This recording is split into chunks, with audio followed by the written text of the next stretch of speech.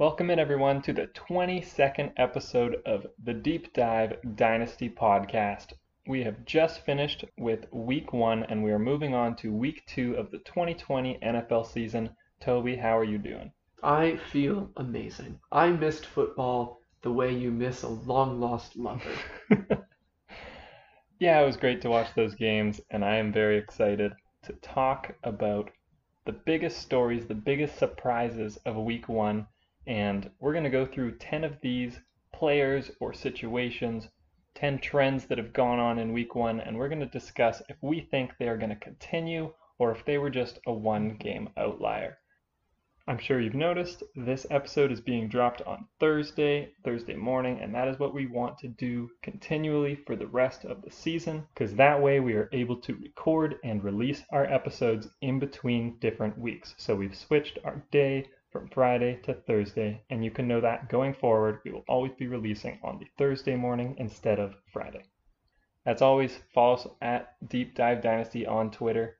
Let's get right into it, Toby. First name on the list, gotta be first because he's probably the number one surprise, Nyheim Hines.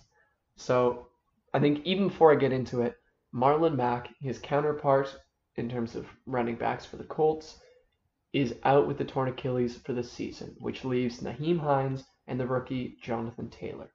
Nyheim Hines absolutely balled out. For me, I did believe the narrative that Phillip Rivers checks down to his running backs. And I don't know why I didn't follow through and kind of pick up Hines in some of my deeper leagues, because he did exactly that. The role where Phillip Rivers, he's uncomfortable in the pocket, he was throwing the ball to Hines. Hines went, just over 29 PPR points?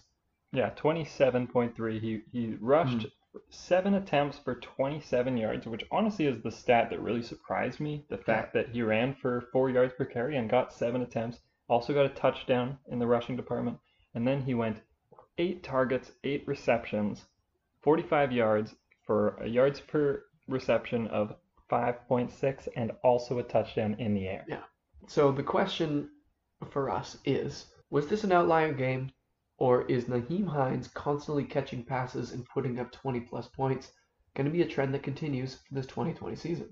I think if it's on my roster, he's either a sell or a hold because, okay, so not only is Marlon Mack out for this season, his contract is also up with Indy, and I do project that going forward, this year, next year, beyond, their plan is to have Jonathan Taylor running for the first 2 downs, and Nyheim Hines has a very solid chance at securing that long-term 3rd down role. He's going to be that PPR guy, and I actually do think that he can put up solid production, so I don't know if I would be wanting to trade for him right now because the ceiling has just been shown. Any owner is going to be probably pretty greedy, but do I actually like him as a type of person that you can slide into your flex spots, your running back 2 spot if you're having, we've talked so much about this year about needing depth because who knows what the hell's going to happen with this season. You're going to lose people out of nowhere. Jonathan Taylor could get COVID on a random Sunday morning, and do you know what happens? Nyheim Hines jumps up to that massive role. So I actually do really like him as a depth piece, but because of how much he exploded, I don't think I'm going out to buy him. And if I'm owning him and people are coming at me with big offers, I would be willing to sell him for the right price. What do you think? My advice is virtually the same thing. I, as of right now, wholeheartedly believe in Hines. I think with just JT and Hines, he's going to be such amazing relief for JT, have a different role than JT, and he's going to carve himself out something very substantial. But because he just absolutely popped off and you have the week 1 overreactions, wait till week 2 or 3 when he has a totally poor performance. The game script goes against him, something goes wrong in terms of they keep throwing the ball on 3rd downs. Just wait that out, and that's when I'd actually be going to acquire him. Because I agree, right now, I think you're at a ceiling. Totally. Yeah. I don't think he's going to go out and put up the exact same stat line he did next week. And I don't think anyone is necessarily paying for that. No one's expecting him to put 25 plus out. True. But his ceiling has been shown, and the fact that this is even in his range of outcomes, the fact that he could eat into Jonathan Taylor's rushing at all, And just, he will. yeah, that really raises his ceiling in my mind. Well, it sounds like we are collectively agreed that yes, this is a trend that's going to continue. Naheem Hines has become a fantasy relevant name. Who would have thunk Exactly. it? Okay, next on our list, we're going to go to someone that I've been disparaging of, so I might as well be me to bring it up. DeAndre Hopkins absolutely blows up for his first game on the Cardinals. 16 targets, 14 receptions, 151 yards. That, of course, is a yards per reception of 10.8, and an insane stat is that he was targeted on 40% of his routes in this Mhm. game. That number is not continuing, but the trend of him being elite, continuing what he did, is likely to. I do really like DeAndre Hopkins. The reason why I am always, and it's all about the process, I'm going to continue this process the next time a big name wide receiver changes teams. The process says there is a lot of risk added when you go from team to team. We saw it with Odell last year, for example.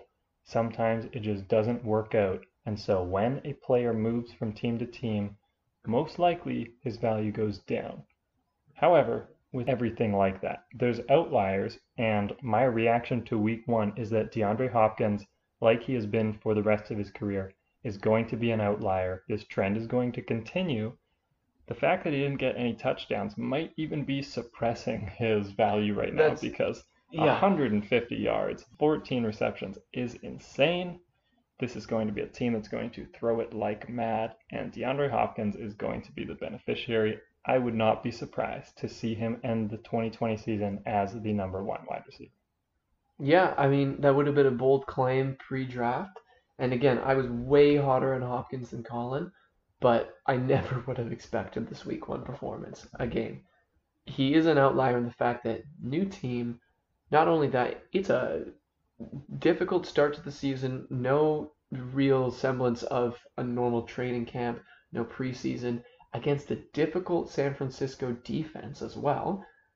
He absolutely balls out. And without the touchdowns, his score is manageable enough that honestly, if you can go after him right now, if there is a trade you could do, I don't think he's at his ceiling right now. And while I'm absolutely shocked about that 40% target share, I did believe that talent would win out.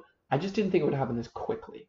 He's obviously the better wide receiver than Fitzgerald or Yeah, Kirk. of course. But I thought it would come week 6 or 7. He finally establishes himself. He gets that rapport with Kyler Murray. I think he has it right now. This was not just a one-off performance of one guy going nuts. This is the wide receiver with the best skill set as a wide receiver in the league doing what he's going to do. And I think, yes, I agree with you. This trend of Hopkins balling out is going to continue. Yeah, I don't think anyone's going to sell him cheap, but that does not mean he's not worth No, acquiring no. for a high price. Malcolm Brown, next name up on our list. Got to talk about him because Malcolm Brown was looking quite a bit like Todd Gurley. He was impressive, man. He just seemed to take at least that Gurley role of, you know what, still gonna catch screens, gonna run the ball up the middle, gonna run up the sides, and do almost everything I can. I felt that he was running and playing as if he had something to prove to Cam Akers and the Rams coaching staff. I felt he was running hard, and it obviously worked out in his favor. I mean, he'll be one of the top trending names. The question is this trend going to continue? I do think it's actually going to continue for quite a while, but not for years to come or anything. Like he's not going to become a perennial running back 2, but I could easily see him being a running back 2 this season because this is the type of game that it benefited from being in prime time in that everyone saw what they saw, and perceptions change because of primetime games much more than community perceptions change in the middle of a Sunday morning slate. Malcolm Brown looked better than Cam Akers, and both looked way better than Darrell Henderson. He, I definitely do expect, will be the lead back for a huge chunk of this season, assuming he stays healthy. He simply outplayed Cam Akers, and there's no reason from what I saw that they would significantly reduce his workload. Cam Akers, like any rookie, you expect him to gain more and more of the timeshare as the year goes on, and I could totally see that happening. But I don't think Malcolm Brown's going to be irrelevant. I could see Cam Akers fitting into more of a receiver role because he is better in that department, but that does not mean that Malcolm Brown is a total slouch either. So in this game, he rushed 18 times for 79 yards and 2 touchdowns, which obviously inflates his value. And then in the receiving game, he was targeted 4 times. He caught 3 balls for 31 yards, and he looked completely sufficient in that game. And that is, I think, especially what's going to hurt Cam Akers' value early on and potentially throughout the entire 2020 season is that Malcolm Brown just outplayed him. And so I think McVay is the type of guy who's going to keep riding the guy who is outplaying his competition. When I watched this game, obviously extremely different players, different playing styles. There was an entire year where Le'Veon Bell was playing for the Steelers and James Conner just sat on the bench and got in the occasional snap, even though he was looking pretty good. Slightly different situation, but I do not think Malcolm Brown relinquishes this role the entire year. I think Akers has a role. He'll be pretty decent at it. Malcolm Brown is going to continually score more fantasy points than Akers all year long. I like Brown. I'm definitely hesitant to say he's going to control the higher percentage of the target share or the workload. But what I do definitely expect, and this is important for fantasy points, is that he looks like the much better bruising goal line type back. Mm-hmm. Like we could talk about Buffalo and that Zach Moss got the role that we expected, and he's that guy. That is what I think, even if it becomes a 50-50, that's Malcolm Brown's role. Yep. And do you know what happened? If you look at Jared Goff, one of my guys, his stat line, he disappointed people in the fantasy world. He got, I think it was about 11.5 points in standard scoring. It was because every single time they got near the end zone, not only did he score 2, they were also just drawing up every play. It's like, okay, how are we going to get Malcolm Brown in?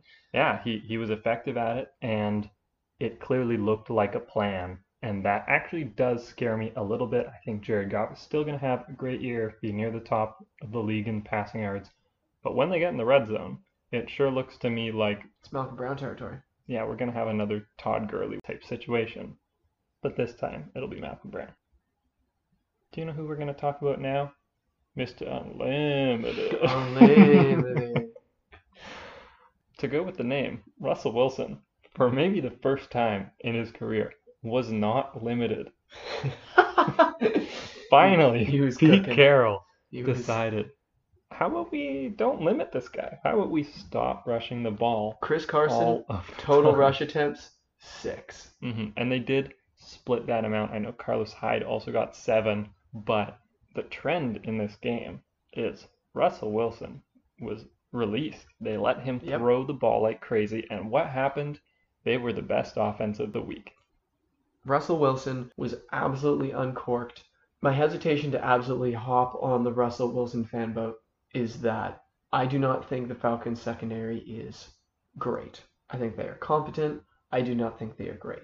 Having said that, Russell Wilson looked fantastic on his feet. He had some really good rushes. His decision making was insanely excellent.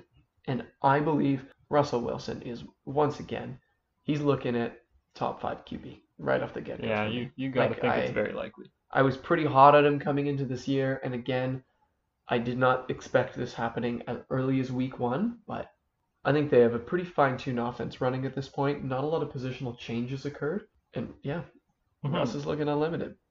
Because of Pete Carroll's stubbornness, essentially, is what it is, to continue to pound the rock game after game in previous years, it really did make me hesitate to go all in. I didn't really take him anywhere in redraft or startups that I did this year, and that is simply for that reason. It's because usually coaches do not change the way they operate, but in this game, in a game script where they were ahead the whole game, like of course the Falcons are a good offense that threw for a ton of yards back the other way, and Seattle was never so far ahead that, you know, they were just running the clock out or anything, maybe until the very end of the game. They were winning but still in a game, but yet usually in the past, in that type of game script, Russell Wilson was not allowed to throw the ball that much. In this game, he had 35 attempts, 31 completions. And I know that's insane, but if you even think of the incompletions, the only 4 of 35, I can remember one horrible DK drop that's not on Russell Wilson. Russell Wilson was essentially perfect for 322 yards and 4 passing touchdowns. That's nuts. If even in these game scripts when they're ahead, if they are trying to be that Kansas City-like offense where they continuously throw the ball, Russell Wilson could very well be at the top of the league. Yeah, no, I believe he's QB1 potential. I struggle, so I'm curious to hear from you. What stance do you take? Is this going to happen for the whole year, or is Pete Carroll going to revert to what he has done for the vast majority of his career? I think it's a genuine change. I believe Russell Wilson whipping the ball is going to continue. Even when they were ahead, even when it makes total rational sense to say, you know what, Carson, we just need you to kind of ground and pound some first downs. They really unleashed him. And I think this is a stance that Pete Carroll is taking. I think that it is going to be a mark on the entire season. So if it's me, I believe in the trend. I hope you are right, but I need to see more. If I'm going to pick a side, it's only 1 week. If I'm picking a side, I don't think this trend is going to continue. If they are absolutely blowing teams out, I do think they're going to go back to rushing the ball. They don't want to tire out their franchise quarterback for the end of the season. They're in great standing in a game in their season. I could see them pulling back a little bit because they know they're going for that playoff push at the end of the season. But you never know. They're in a division where I could see them being in a lot of close games. Yeah. And if in close games they're throwing like this, I definitely agree that Russell Wilson right up there with Lamar Jackson and Pat Mahomes. Next name we're going to bring up is another one of my late round darlings, Darius Slayton. Slayton popped in 2 touchdowns on Monday Night Football and looked largely like the best pass catcher on the Giants by far. He had 9 targets for 6 receptions, 102 yards, and 2 touchdowns, as I've just said. I know that Golden Tate was out, and I know that Saquon was getting absolutely stuffed at the line, which is either a fault of his own line or the Steelers' D-line, not entirely his. But Slayton looks to me like the most explosive pass catcher on the entire Giants offense. Do you agree? I 100% agree that he's the most explosive. The question is, will this trend of him putting up 102 yards and 2 touchdowns continue? I love Darius Slayton, but I'm going to say no. Couple reasons why. One, if you really watch the game, Evan Ingram had some penalties not go his way, had Daniel Jones thrown some errant balls. I think Evan Ingram is going to bounce back and get way more into it.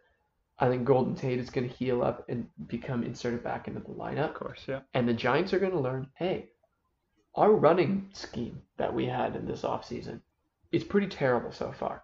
They are going to find ways to get Saquon Barkley the ball as a pass catcher because, my goodness, Saquon made an absolutely highlight reel screen pass turn from nothing into him hurdling over a guy 35 yards down the field. The Giants are going to realize that only taking the deep shots to Slayton is not going to work out. I love Slayton as a player. I love his explosiveness. Will he be the most targeted player in the Giants and continually score more fantasy points than other guys such as Sterling Shepard, who actually think had a really good game as well, quietly? No, I do not. So, Darius Slayton, do not go acquire him right now. I like him as a prospect, but you could wait for a 3-week dry spell and from the end zone for him, and that's when I'd go get him. I like it. I respect your composure to not go all in when a guy you love blows up. Because it is hard. but you're right, because Darius Slayton is most likely to be the type of player that will blow up and disappear. I do think that Daniel Jones is going to be flinging the ball, and all of the receivers, Saquon and Ingram included, are looking like pretty good assets. They were good guys to take a shot at the end of the year, other than, of course, Golden Tate, who was just hurt. But Darius Slayton is their deep target guy, and he is definitely going to have other games where he scores this much or more. But Golden Tate being out did add a lot of extra targets for him.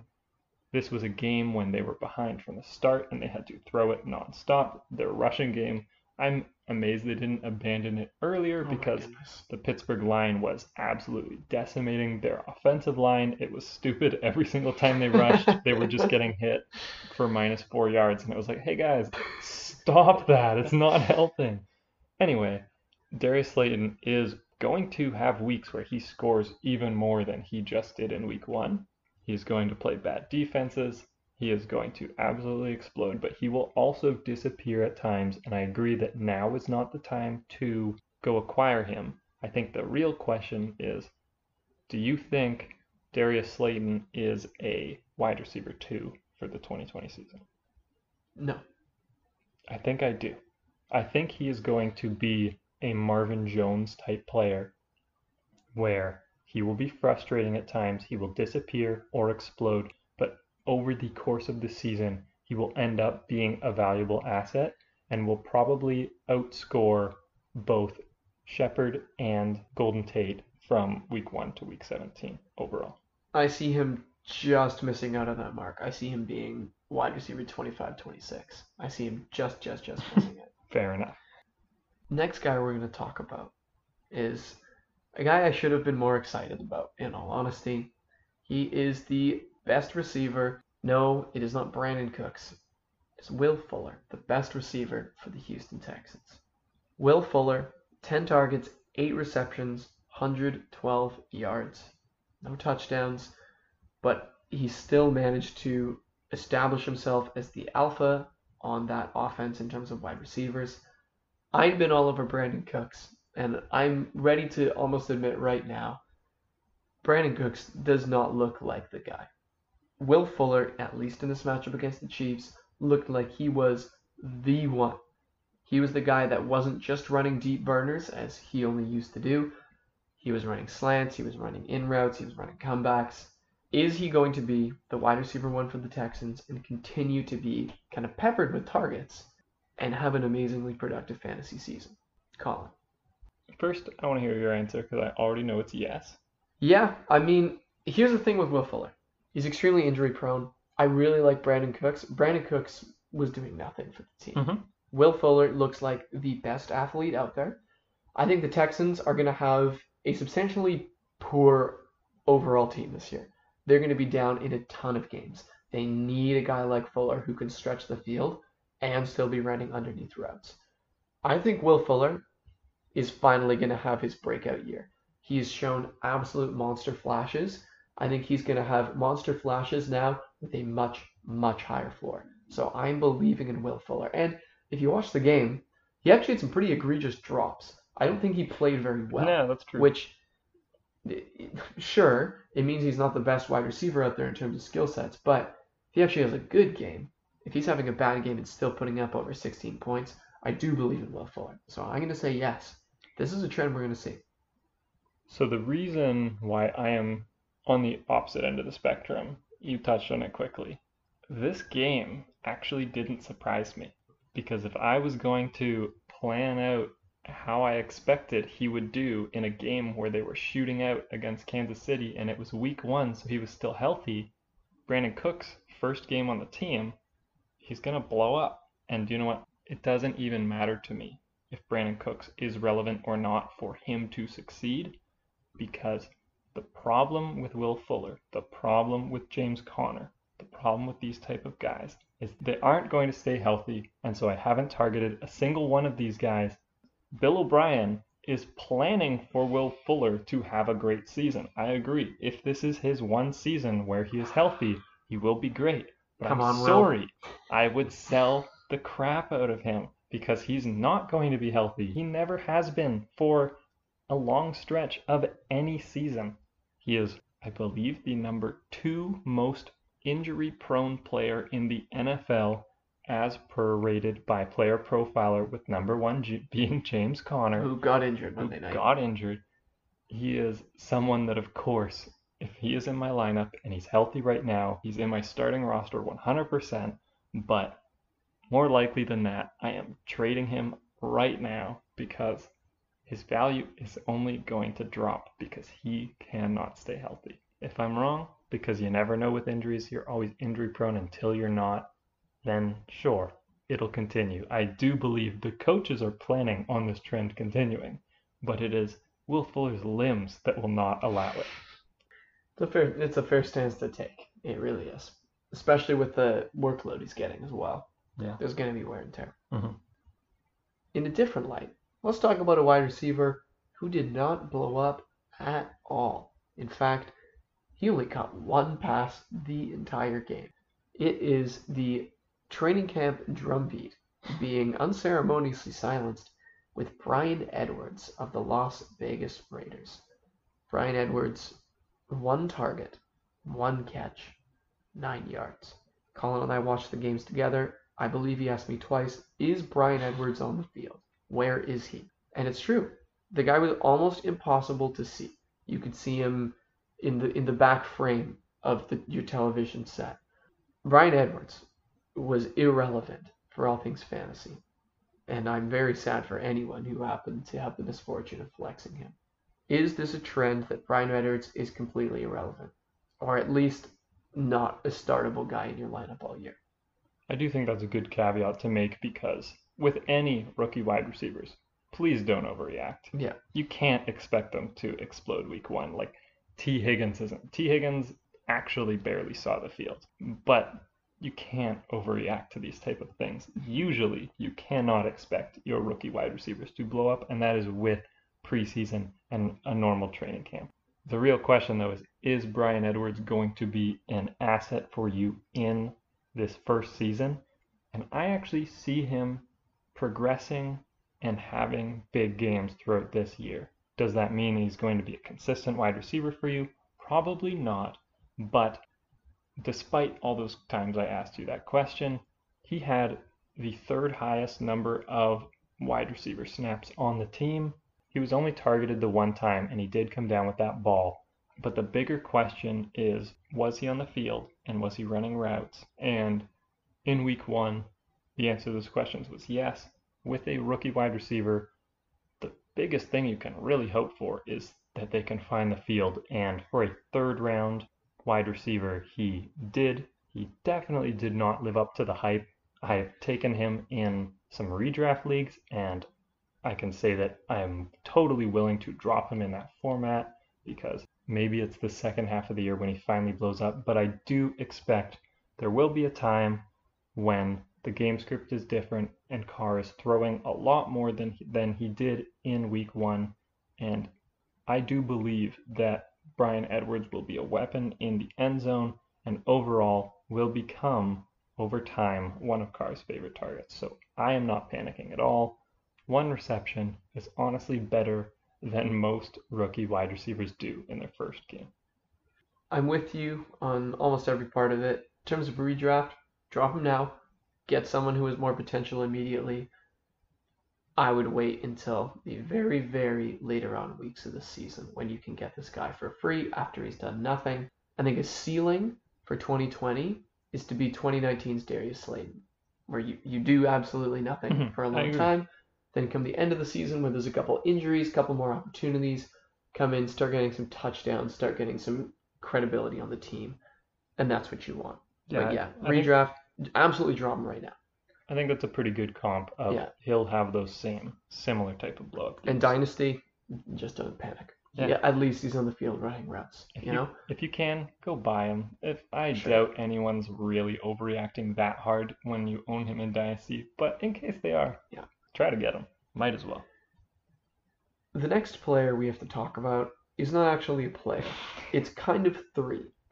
It's the Miami Football Dolphins backfield.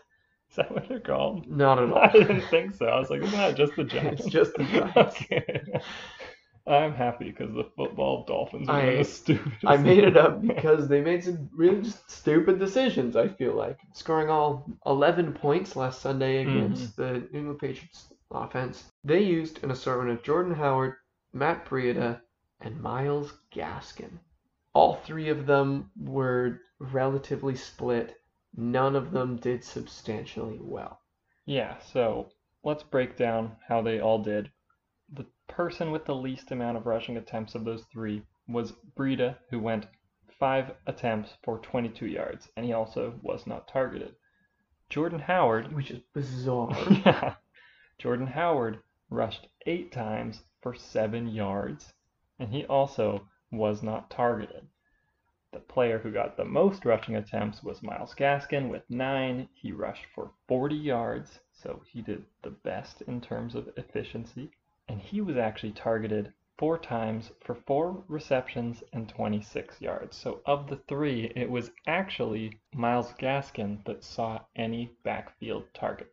Myles Gaskin, before last week, was really not a dynasty asset to almost anyone who wasn't in an incredibly deep league. The real question here, to me, because I don't see Myles Gaskin as becoming a very startable asset. I can't imagine why Brian Flores would do that. But what do you do with the other 2 assets? What do you do with Matt Breida and Jordan Howard? Do you think that this is going to continue to be a 3-headed monster where none of the 3 of them are really productive? I can genuinely see it in a Hydra type situation becoming a 4 or 5-headed monster of different guys they're bringing up. Different weeks having a guy who catches more passes, different weeks having a guy who's actually taking red zone carries. I want, at right now, 0 part in the Miami backfield. For dynasty purposes, I think it is so difficult to try and discern who it's actually going to be that's going to be useful long term, that if you can get any value in a trade, move away from the Miami backfield. Good things are not coming out of Miami this year. I'm almost certain of it. Yeah, I'm also quite confident that in the 2021 starter of the Miami Dolphins is not currently on their team. It's probably a rookie, it's potentially a free agent, but eventually, when this team sees themselves as a true contender, which will probably be in the next few years, maybe next year, maybe the year after, they're not going to be sticking with the guys they have right now. They're going to be either spending some draft capital or some free agent money on a guy who's going to come in and take over. For this year, okay, so Myles Gaskin, I throw it out the window. Do I think he's going to be annoying to the other 2? Yeah, I do, and that sucks. So I am really not high on any of them because it is a 3-headed monster. But Matt Breida, I don't expect to continue having 0 receptions. That's wild to me. Yeah. They have to try to use his speed, see what he did for San Fran last year. Like, he has enough ability to be relevant, and I do expect that eventually they will see that, and I could see his usage in the passing game going up. For Jordan Howard, if I'm going to take a stab at any of them, if I was absolutely desperate in week 2, if you're forcing me to start one in week 2, it's Jordan Howard, because when he had 8 rushes for 7 yards, many of those rushes were on the goal line when he was getting stuffed. And it's simple that if I am starting any of them, it's because I am in an incredibly desperate situation and I'm hoping for a touchdown, so I'll go with Jordan Howard. But truly, these guys all lost a lot of value other than Gaskin. The 2 of them lost a ton of value in week 1. It sucks. They are not valuable assets anymore. They are simply depth that you can be very unexcited about. I'm out on the Miami backfield. I'm out on them. In terms of the trend, though, to sum it up, will there be a trend of frustrating Miami backfield? Yeah, there will. yes, there will. That's going to continue. Next name up, I'm going to let Colin field this one, as he made quite the call. Logan Thomas led the Washington football team in targets. His stat line in week 1 was 8 targets for 4 receptions, 37 yards, and a touchdown. Obviously, with 8 targets, you'd expect a bit more production, but of course the touchdown saves his day. The real question is, do you think that Logan Thomas is going to continue to be a highly targeted focal point of this offense? And I do. I talked about this a month ago when I did my deep dive into the Washington football team. Logan Thomas started as a quarterback, transitioned to tight end. He is hyper athletic, and other than Terry McLaurin, I do think he is one of their best receivers. He's simply not going to score touchdowns every week, but if you are in a more shallow dynasty league, he could still be on your waiver wire, and he is absolutely worth blowing some of your fab on. We all know how useless Dynasty Fab is, go acquire this guy because he will be targeted fairly significantly in this offense because they do not have a lot of other options, and he is actually, surprisingly, a dynamic player. So yes, I think this trend will continue, but I'm curious of what you think. I really liked your research and evidence heading into the season. I was super nervous about how it would actually play out. And man, Logan Thomas passes the eye test. Mhm. He's a big bodied guy who looked incredibly sure-handed. And not only that, but Haskins seemed to target him pretty happily. And as you're saying, in a wide receiver core that isn't exactly brimming with talent other than Scary Terry and next up probably Steven Sims, Mm-hmm. particularly with Antonio Gibson not absolutely exploding onto the scene, and in week one, not just a wild run heavy offense established in Washington, Logan Thomas is 100% a viable asset that I do believe is going to continue to have value. Let's get into our 10th trend, which is the Jacksonville backfield. Toby, what do you think about James Robinson? Well, for a fact, I know he received 100% of the rushing attempts for the Jaguars. 16 attempts that was for 62 yards, averaging just under 4 yards per carry. He also happened to catch a little screen pass, took it for 28 yards. James Robinson, 22 years old, comes onto the scene, and the Jags clearly commit to him being the rusher. Does this trend continue? I'm locking it in. I'm saying yes. James Robinson, in terms of competing against Chris Thompson, Ozigbo, the Jaguars in week one made a statement that they are going to run the ball with James Robinson.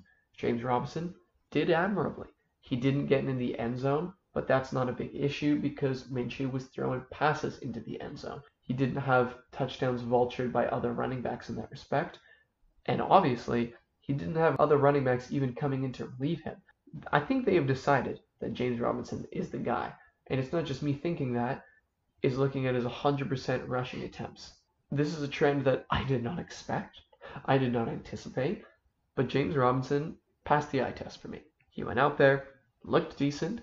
Jacksonville, not going to be a great team, so he's not going to be an awesome asset to have in terms of redraft. You can't be pumped about him as in you've locked down a Leonard Fournette type guy. But James Robinson is going to be the back of this team. And I like picking him up in Dynasty because if he continues to have such a huge workload and he actually does develop as a runner and even a pass catcher, this could be getting a guy for next to nothing that becomes Jacksonville's amazing RB1 when they draft another fantastic quarterback in years to come. I'm in on James Robinson. I think he's going to continue to get the work. You are definitely more bullish than me because I am still scared about the fact that there are two other runners in this backfield that did not play in week one. What this trend really tells me is that Chris Thompson is nothing.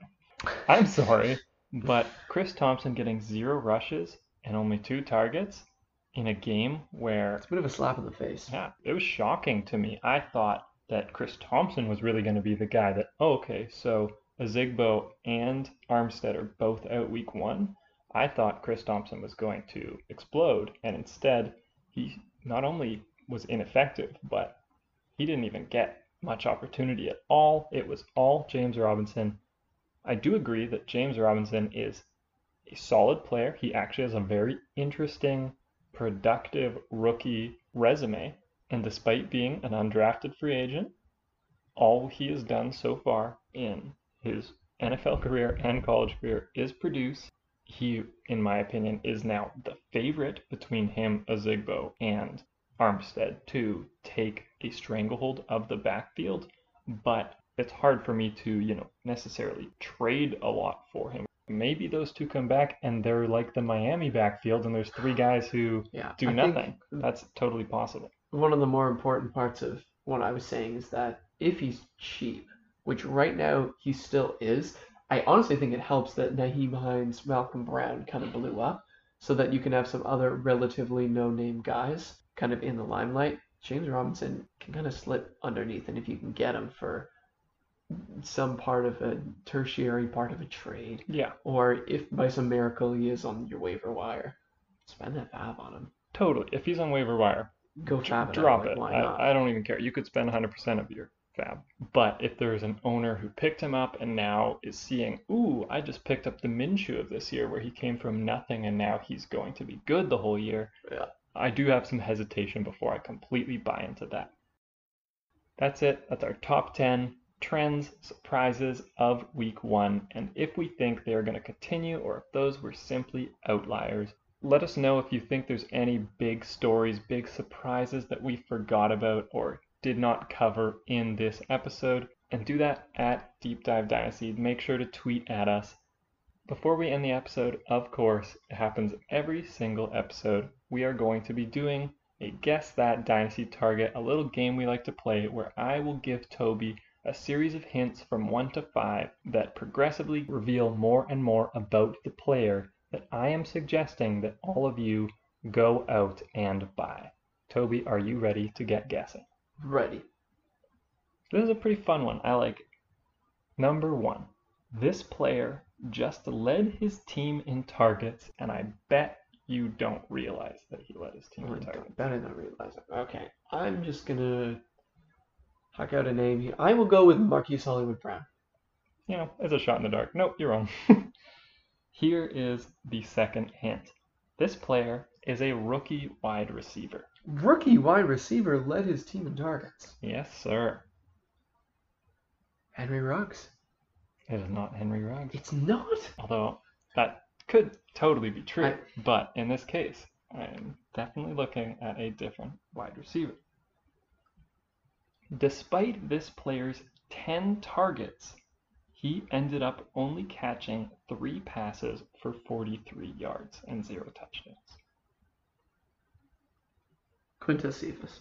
You got it. It's Quintez Cephas. Okay, until looking this up, he was not on my radar as having 10 targets. That was the main point. I specifically remember 2 deep shots where it was 50-50 balls that he almost came down with from Stafford. Okay, I like it. I'm impressed that you got that. 100%. It's just like how, up to this point, it's how much did you pay attention to some of those stat lines? Because I would not have realized that he got 10 targets. I'm not surprised that he went 3 for 43. But yeah, 10 targets. That's wild. It's pretty nuts.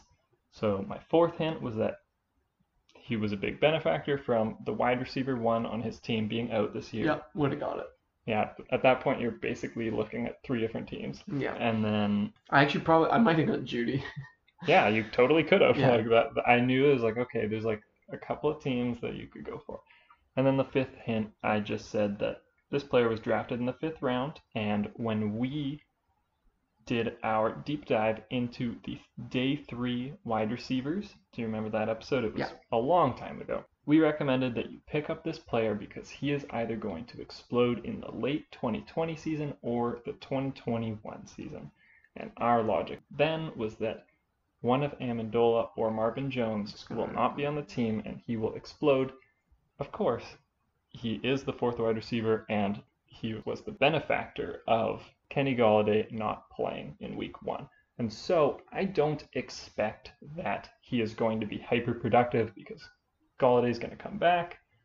But what he did was impress me. He somehow demanded more targets than those other wide receivers, yet he did it while being completely quiet. No one is singing from the balconies about their Quintez Cephas who they picked up in the 5th round of their rookie draft. No one realizes that what he did, despite not catching those 50-50 balls, was actually really impressive in game 1. And it could continue. I wouldn't be surprised if Golladay is out for week 2. It could be a 6 for 80 and a touchdown, and then everyone's like, oh shit, I've got Quintez Cephas. Like suddenly, oh, I've got a real asset here. Yeah. But they didn't realize that the signs were there in week 1. So I am telling you to go trade for him or even go pick him up because in some leagues he's not even owned because right now his value shouldn't be incredibly low, but it is. Whether or not he produces soon, we're talking dynasty, deep into the season, maybe next season, he will be a very relevant player, and I think he will excel. So go target him. Yeah, I like it. As I said, I remember him almost coming down with the ball in the end zone and going, Quintus might be a Yeah, it's sneaky close. little dynasty Hmm. pickup. Again, Kenny G, how is he going to impact him? Obviously, he's going to lose many of those targets. But I do believe, in terms of the next man up mentality, he has it and he's going to be the next man up. I can easily see him overtaking a guy like Amendola. Yeah, Easily. that I totally So could see that as well. I think I'm in for this at dynasty buy. at a minimum, I think they're going to be rotating him in. He's Yep. that fourth guy. So yeah, I Mm-hmm. love targeting him right now. That's it, guys. That is our 22nd episode, our post week 1 episode. We're into the season now, into the swing of things. Thank you guys so much for listening. We're your hosts, Colin and Toby. Hello. Hello and goodbye. Have a good one. Peace.